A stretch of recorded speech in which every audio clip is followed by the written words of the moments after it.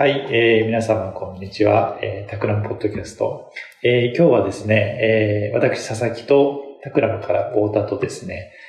はい、ゲストをお二人お迎えしております。コニカミノルタの江尻さんと大原さんです。よろしくお願いします。よろしくお願いします。はい。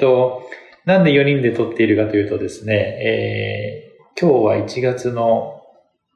29日に収録しているんですが、1月23日から、タクラムでお手伝いさせていただいていた、プロジェクトがですね、クラウドファンディングが始まりまして、もうローンチはされてるんですけども、その開発に込めた思いとかですね、これまでのプロセスとか、を今日はお話しさせていただこうかなというふうに思っておりますので、よろしくお願いいたします。よろしくお願いします。お願いします。そしたら、どこから行きましょうか。まずじゃあ、何のプロジェクトか。モニシアというプロジェクトなんですけども、そのモニシアって何みたいなところをですね、簡単に、じゃあ、私、じゃあ、太田から。モニシア。はい。モニシアとは、私が説明していいのかしらという感じですけど、月経前症候群、PMS って言われているものを抱える女性のために作られたセルフモニタリングツールと言っているんですけど、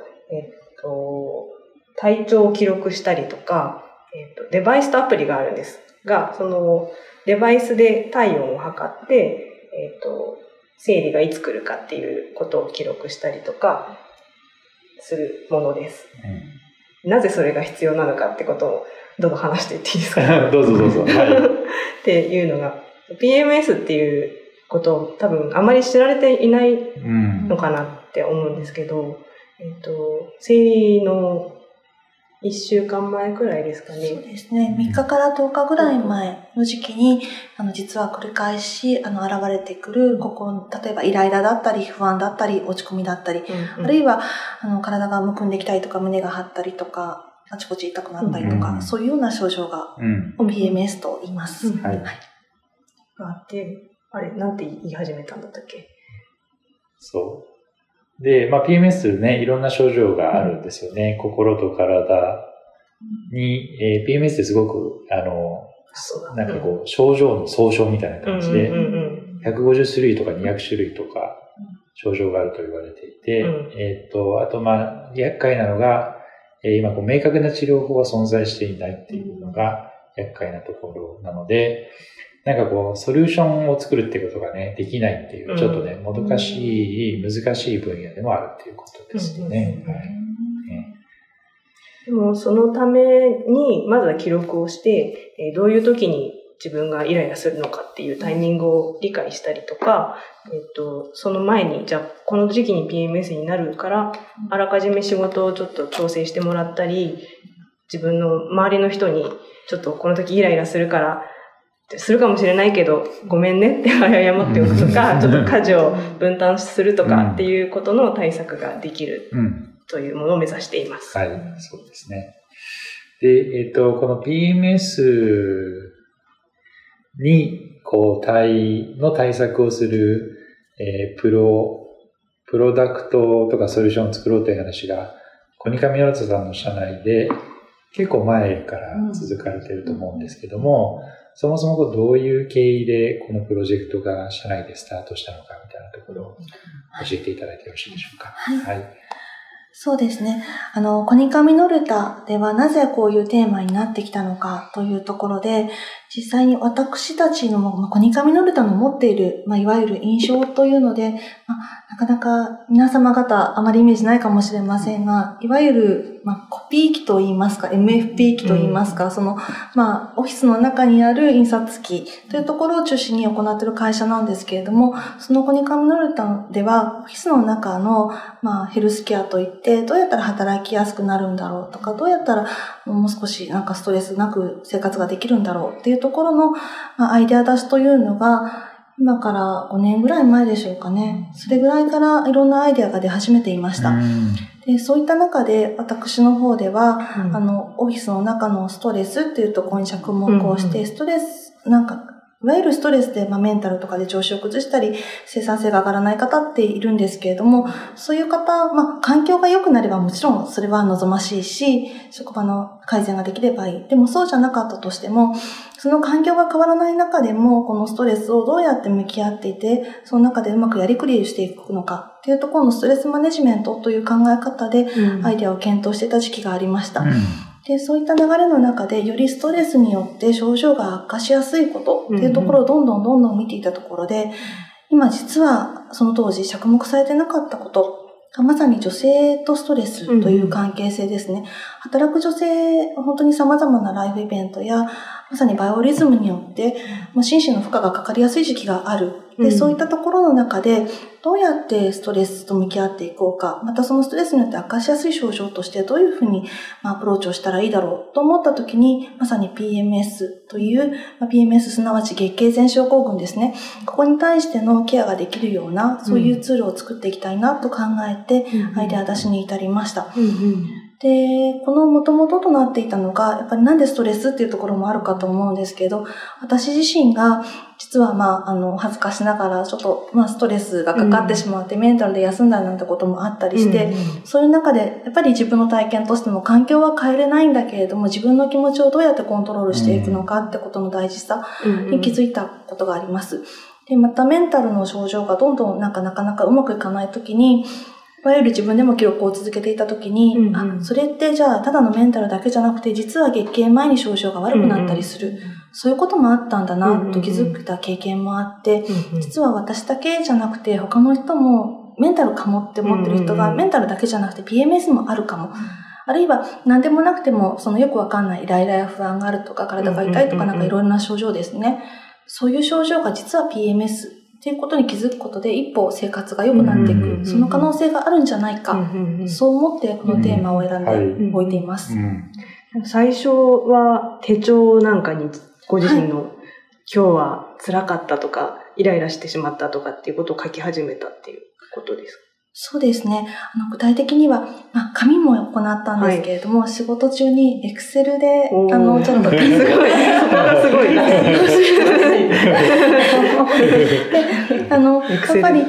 そうなんです。で、最初、紙で記録をしていて、そのうちやっぱりそれで続けられなかったので、働けてた時とうまくいかなかった時を色で管理するようにしたんです。そう、それもすごい。ちゃ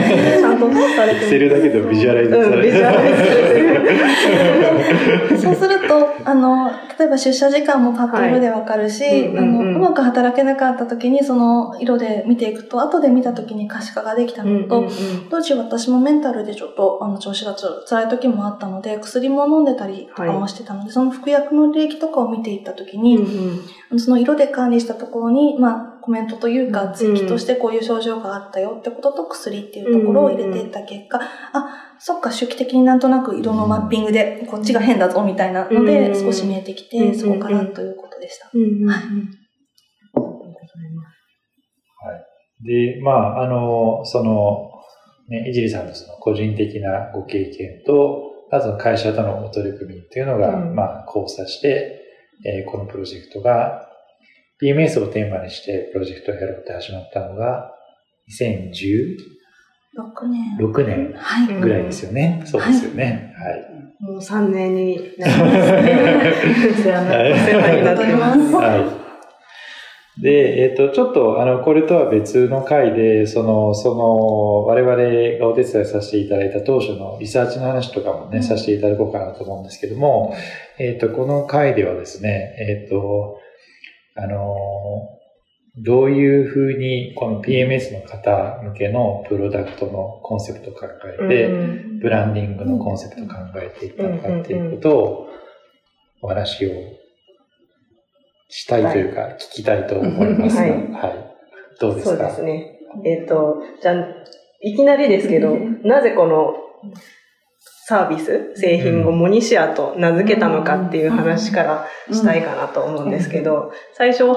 タクラムにお話いただいたときに、結構今のところタクラムって男性の方が比率が多くて、で、小津さん PMS ってご存知でした？知らなかったよ、もちろん。このプロジェクトをやるまでは知らなかったです。そうですよね。言葉も知らなかった。で、最初、リサーチのチーム、3、4人、4、5人いたかな3、4人、4人か。4人でやってましたね。で、1人、きょんちゃんっていう女の子が入っていたんですけど、それ以外は男性で、でも、デザイナーって自分とは違うものも相手の立場に立ったように考えて作っていこうということで、パトリシアの話がありましたね。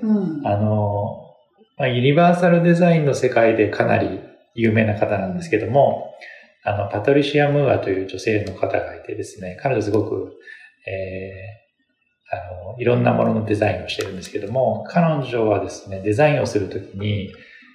常にそのユーザーに身体的にもなりきるんですね。で、例えば、彼女が26歳の時にやったプロジェクトで、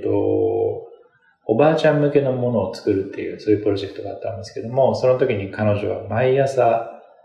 特殊メイクをして、おばあちゃんに見えるように顔を、シワとか作って、腰を曲げた状態でコルセットをして、この手の器用さをなくすために手袋をして、みたいなことをやってて、で、あとはこう階段とかも上手に登れないように、膝も固定するとか、そういうことをやってて、で、そこまでやって、ユーザーになりきって、そこからデザインするっていう、そういうことをやってたんですよね。写真を Google で検索すると本当におばあちゃんに見える。そうですね。そのパトリシア・ムーアと画像検索して出てくる画像はおばあちゃんの画像ですけど、その時のパトリシア・ムーアは26歳とかね、それぐらいですね。そのパトリシア・ムーアの姿勢に倣ってプロジェクトをやろうっていう意気込みで、小津さんがこのプロジェクトをパトリシアって名付けたことがあって、このタクラムの中で。そうですね。タクラムプロジェクトは必ずコードネームをつけるんですけども、このプロジェクトはパトリシア。パトリシアとコードネームで呼ばれてます。やってますね。で、もともとそういうことがあった中で、自分の生理周期をモニタリングするとか、あと、使っていただいている女性に気持ちのいい朝を迎えてもらいたいから、モーニングみたいな、ちょっと朝のイメージ。経周期管理アプリって結構月がモチーフになって、夜がメインになることが多いんですけど、ちょっともうちょっと、なんでしょうね。別の明るいイメージみたいなものをつけたいなと思って、モーニングで足してモニシアになりました。ですね。っていう感じが名前の由来です。あとはね、ロゴとかもね、ちなみにね、名前とかロゴとかは、タクラムの方でデザインしたわけですけども、すっごいたくさん途中でね、議論させていただきましたよね。名前もいろいろ候補を出してましたよね。確かに。なんか、気持ちの良い朝で空にするのかとか、途中、なんかナチュラルな自然の緑のモチーフがあったり。なんかね、グリーンとかも検討してましたよね。植物のとかね。そう。あとはもう少しメディカルっぽさを出した方がいいのか、なんていうこともあったなと。でも、このアプリ、このサービスって、いわゆる女性らしいという、なんか、今までにある女性というイメージが、どちらかというと、ちょっとデコラティブだったり、ピンクだったり、というところから、むしろより空だったり、爽やかさ、安心感や清潔感、みたいなところをお考えいただいて、ここに至ったのかなと。そうですね。タクラムの社内の女性の意見でもあったんですけど、電車の中で開けるアプリがいいよねっていうことを言ってて、いかにも生理周期を入れているみたいに、電車の中でちらっと覗いた時に思われると、オフィスでもね、見づらいので、生理って女性にとって当たり前のものなので、もうちょっとナチュラルに、フラットに、ニュートラルに使えるようなものを目指しましたね。空のモチーフの手前でいろいろ発散してる時に、ある日、エジーさんとトモさんが二人とも話していないのに二人で朝焼け提案したことがあったんですよ。そうですね。なんでこの人たちこんなに共鳴してるのっていうか、裏でやったんじゃないかって思ったこともありました。そうですね。なんか、私自身も結構 PMS があって、まあ、インタビューさせていただいた人たちより重くはないかもしれないんですけど、結構イライラしたり、なんか情緒不安で意味がなく涙が出てるみたいなことがあったりしていて、で、このプロジェクトのその江尻さんの思いもあって、ちょっとすごく気持ちが共鳴してしまっていたっていうことがありますね。そうですね。その空っていうコンセプトも、まあ、いわゆる先ほど、お話があったように、この空、夜を想起していたら出てこなかったのかなと思っていて、なんかどういう風になっていきたいのかな、自分たちがって考えていたときに、そうか、そういうなんかイライラしたり不安だったり、朝なんか起きて嫌な気持ちとか、次の日嫌だなって思うことがあることなく、その気持ちの良い朝を迎えていくんだっていうのは、まさにこの、いろいろと話をさせていただいた中で出てきたことであり、その時に確かに浮かんだのが朝焼け、綺麗な朝焼けって浮かんだんですよね。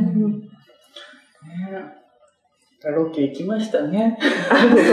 コンセプトムービーも、ウェブサイトにも載せていただいているんですけど、この朝焼けがいいと言って、朝5時くらいに撮影をして撮ったものですね。まあね、本当にそういう意味で言うと、なんかこう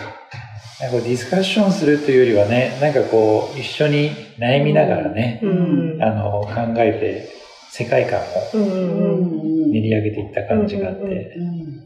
あと、良かったですよね。そうですね。なんか企む男性が多い利点というか、で、女性だけのものに見えないブランドだといいなと思っていて、まあ男性が使うことはあまりないとは思うんですけど、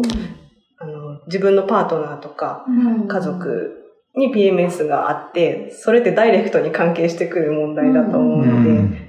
なんでこの人こんなにイライラしてるんだろうとか、なんかそういうことの理解につながるといいなという思いもあります。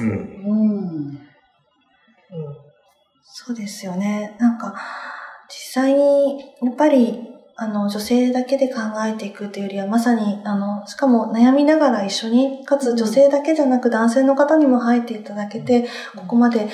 できてきたというのは、私たちだけではついつい煮詰まりがちだったところっていうのも、むしろ一緒に考えていただけて、ここに行き着いたというのは、本当に男性にとっても女性にとっても手に取っていただいて、かつなんか、男性がおそらくこれを買ったとしても、ちょっとなんか躊躇しづらいというか、ちょっと送ってみようかな、みたいに思えるような、そういうデザインに仕上がってきたのではと思います。はい。そうですね。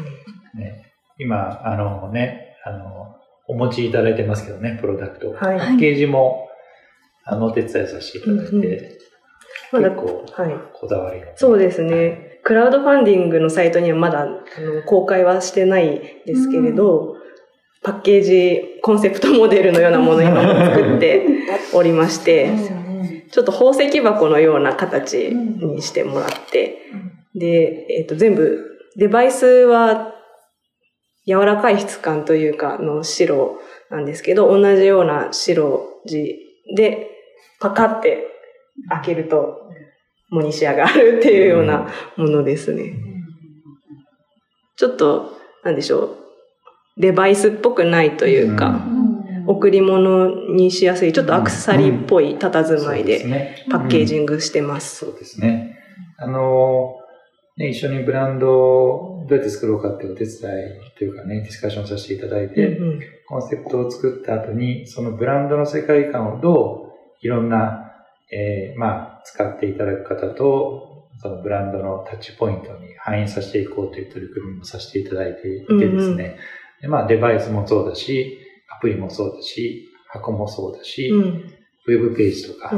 そういうのいろんなお手伝いをさせていただいているって感じですよね。アプリケーションについても、太田はそのアプリを作るスペシャリストではないんですけども、その中に登場するモニシアさんというね、女性とかも、キャラクターですね。目はついてない、ちょっとミステリアスで、あの人かもしれないし、自分かもしれないくらいのキャラクターです。そうですね。私たちもそのモニシアさんが生まれてからより身近にこの話を、モニシアさんならどうするんだって話と、大原ではよくこの時のモニシアさんはなんて話すようになって嬉しいです、それ。そうですね。体調の記録だったり、体の記録、心の記録もね、なんか可愛く、天気モチーフだったり、西朝モチーフだったりでね、すごくやりやすくしてくださいましたよね。そうですね。体調、アプリで体調を、今日はどんな調子ですかっていうのを入力する画面があるんですけど、悪い、普通、いいみたいな風にすると、それに合わせても西谷さんがちょっと具合悪そうにしたりとか、元気良さそうにするっていうもの、仕組みがあったりして、お見せできないのは残念なんですけど。はい。かわいい。ちょっと入れるの楽しいですよね。そうですね。で、あとあれか、コピーライティングも作っていただいた。そうですね。ですね、まあ、さっきのブランドの世界観を体現するために、すごく世界観を、大事にいろんな形で届けたいなと思ったので、ムービーも作らせていただいたし、あとはそのタグラインと、あとはステートメントですよね。このブランド、モニシアがですね、どういうバリューを提供していて、どういう存在なのかっていうことを体現する言葉も作ったという感じですよね。コピーライターで小薬さんっていう方がいるんですけども、小薬さんにご協力いただいて作っていった感じですね。なんですけど、これもさっきのブランディングの話と同じで、なんかこう、はい、できましたっていう感じじゃなくて、結構ね、ディスカッションを重ねながらね、やりましたよね。そうですね。なんか最後に決まったその一番のコピーである揺れる私と生きていくというところ、その揺れる私って何っていうところもかなり議論させていただいたりなんかして、そうですね。とか、あとは強い女性なのか弱い女性なのか、どこに届けていくのがいいのだろうっていうことも話をしたように思います。このプロダクトを使うと PMS がなくなりますっていうことではなくて、完全に治りますって言わないことの方が誠実なのではないかという、そうですね。選択というか。ちょっとステートメントを今読んでみましょうか。誰が読みますか？読みます。揺れる私と生きていく。月経のタイミングが分かることで予測できることがある。生活のリズムを変えたり、仕事のペースを緩めたり、対処することができる。今、女性の5人に1人が苦しんでいる。月経前にやってくる200種類以上とも言われる症状。すぐに解決できないかもしれない。けれど、1人にはさせない。体の温度を毎日寝ながら測っていく。心と体でできた私ともっとうまく付き合うために、お守りのような温かさをあなたへ。というコピーで、小薬源さんというコピーライターの方なんですけど、最後のお守りのような温かさっていう、お守りっていうキーワードを小薬さんがこう見つけてくださったもので、すごくいい言葉でしたね。そうですね。なんか、実際に PMS で悩まれている方々にとって、それで全てが解決するわけではなかったとしても、この記録を続けている、このデバイスがある、これがなんかこういうことを、毎日繰り返していくことができる自分に対しての安心感。でもしできない時があったとしても、これがあればまた試そうと思える。そういうところをすごくお守りという形で体験していただけた部分もあり、なんか私たちとしてもこれを皆さんに届けていって、なんか安心感ってところをより伝えていけたらというので、すごく素敵な言葉に伝えていただけたなと。ぜ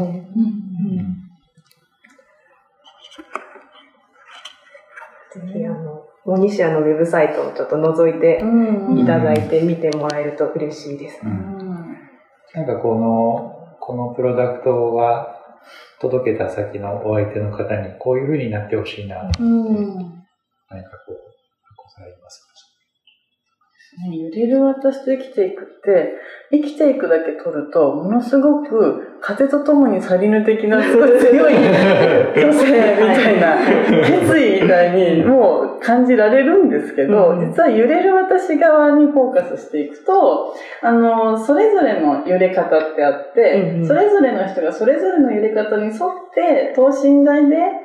自分らしく生きていくってことを表現できる言葉だなと思って、私これが今すごく思ったんですよね。なので、なんか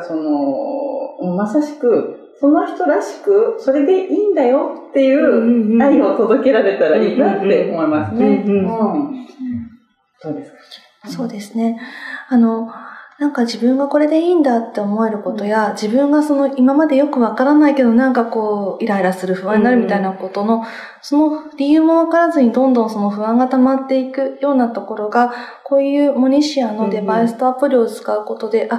自分はこの時期にこの症状だったって気づいていく、そういうところから自分を理解できて、じゃあこういう自分も受け入れていこうじゃないか。で、もう一つだけちょっと手を伸ばしてみて、次のステップとして何か自分で試せることを動かしてみよう。その結果もまたこれをツールを使っていくことで、良くなってきたなとか、そういうふうに寄り添って使っていただけたら嬉しいなと思っています。そうですね。そういう感じをこの言葉から皆さんが感じていただけたらすごく嬉しいなと思って、大好きですね、私この言葉。自分ですけど。嬉しいです。そうだからモニシアっていう言葉とか、あとは、あれ、ロゴの話はしてない。まだしてない。まだしてない。モニシアっていう言葉と、っていうブランドと、今のコピーと、なんかいろんな接点でね、このユーザーの方が、心理的なつながりを感じてくれるとね、いいなというふうに思ってますね。で、ロゴも作りました。そうですね。まつげ、寝ている女の人のまつげのような形、最初はそうパッと見たとき思うかなと思うんですけど、太陽でもあって、月のシンボルではなくて太陽のシンボル。自分を振り返るのは夜なんですけど、その後また寝て気持ちのいい朝っていう意味で、モニシアの地平線から太陽が昇ってるようなちょっとイメージを込めました。空とか太陽とか、なんとなく自然を感じさせるようなものをモチーフとして持ちたいなと思っていて。はい。そうですね。これもたくさん作りましたよね。そうですね。で私、ちょっと告白すると、すごくロゴを作る経験豊富ではないので、どんなものがいいのかっていうことを自分で分かるために、この線の太さとかも大量にバリエーションを作ってきて、自然と思えるっていうものを選んだつもりであります。はい。ありがとうございます。指輪の線の長さもいろいろリアルな感じですよね。そうですね。そうですね。そうなんですね。私このテーマカラーも結構好きで、この色いい色ですよね。また見えないものですいません。そうですね。ちょっと青緑のようなもの色ですね。ちょっとメディカルデバイスみたいなものって白地に青とかグリーンみたいなものがちょっと多いと思うんですけど、そういう雰囲気もありながら、もうちょっと柔らかいっていうようなものを目指しました。そうですね。ちょっとデザイナーとしては、私もともと紙での制作が多かったんですけど、本とか印刷とか、これがスクリーンに載った時と、さらにデバイスの上にも印刷されてるんですけど、で、色が全部同じ印象が持てるっていうことが結構難しくて、調整にすごく苦労しましたね。デバイスもみんな明るさ変えてるからね。そうですね。そうこのグリーンとそのグラデーションだよね。その朝焼けのような。これがモニシアのカラーになってる。なっています。はい。作っていただいたムービーの中にもネット中モチーフとしてなんか出てくるのがそうですね。いいんですよね。すべてがつながっている。そう。そうですね。そのくらいいろいろ見つけて、好きになってもらえる人が増えると、とても嬉しいです。はい。というわけで今日は、モニシアの会、どういうふうに開発が始まったのかっていうね、経緯と、ブランディングとかですね、言葉に込めた思いについて、コニカミノルタの江尻さんと大原さんをお迎えしてお送りいたしました。では今日はありがとうございました。ありがとうございました。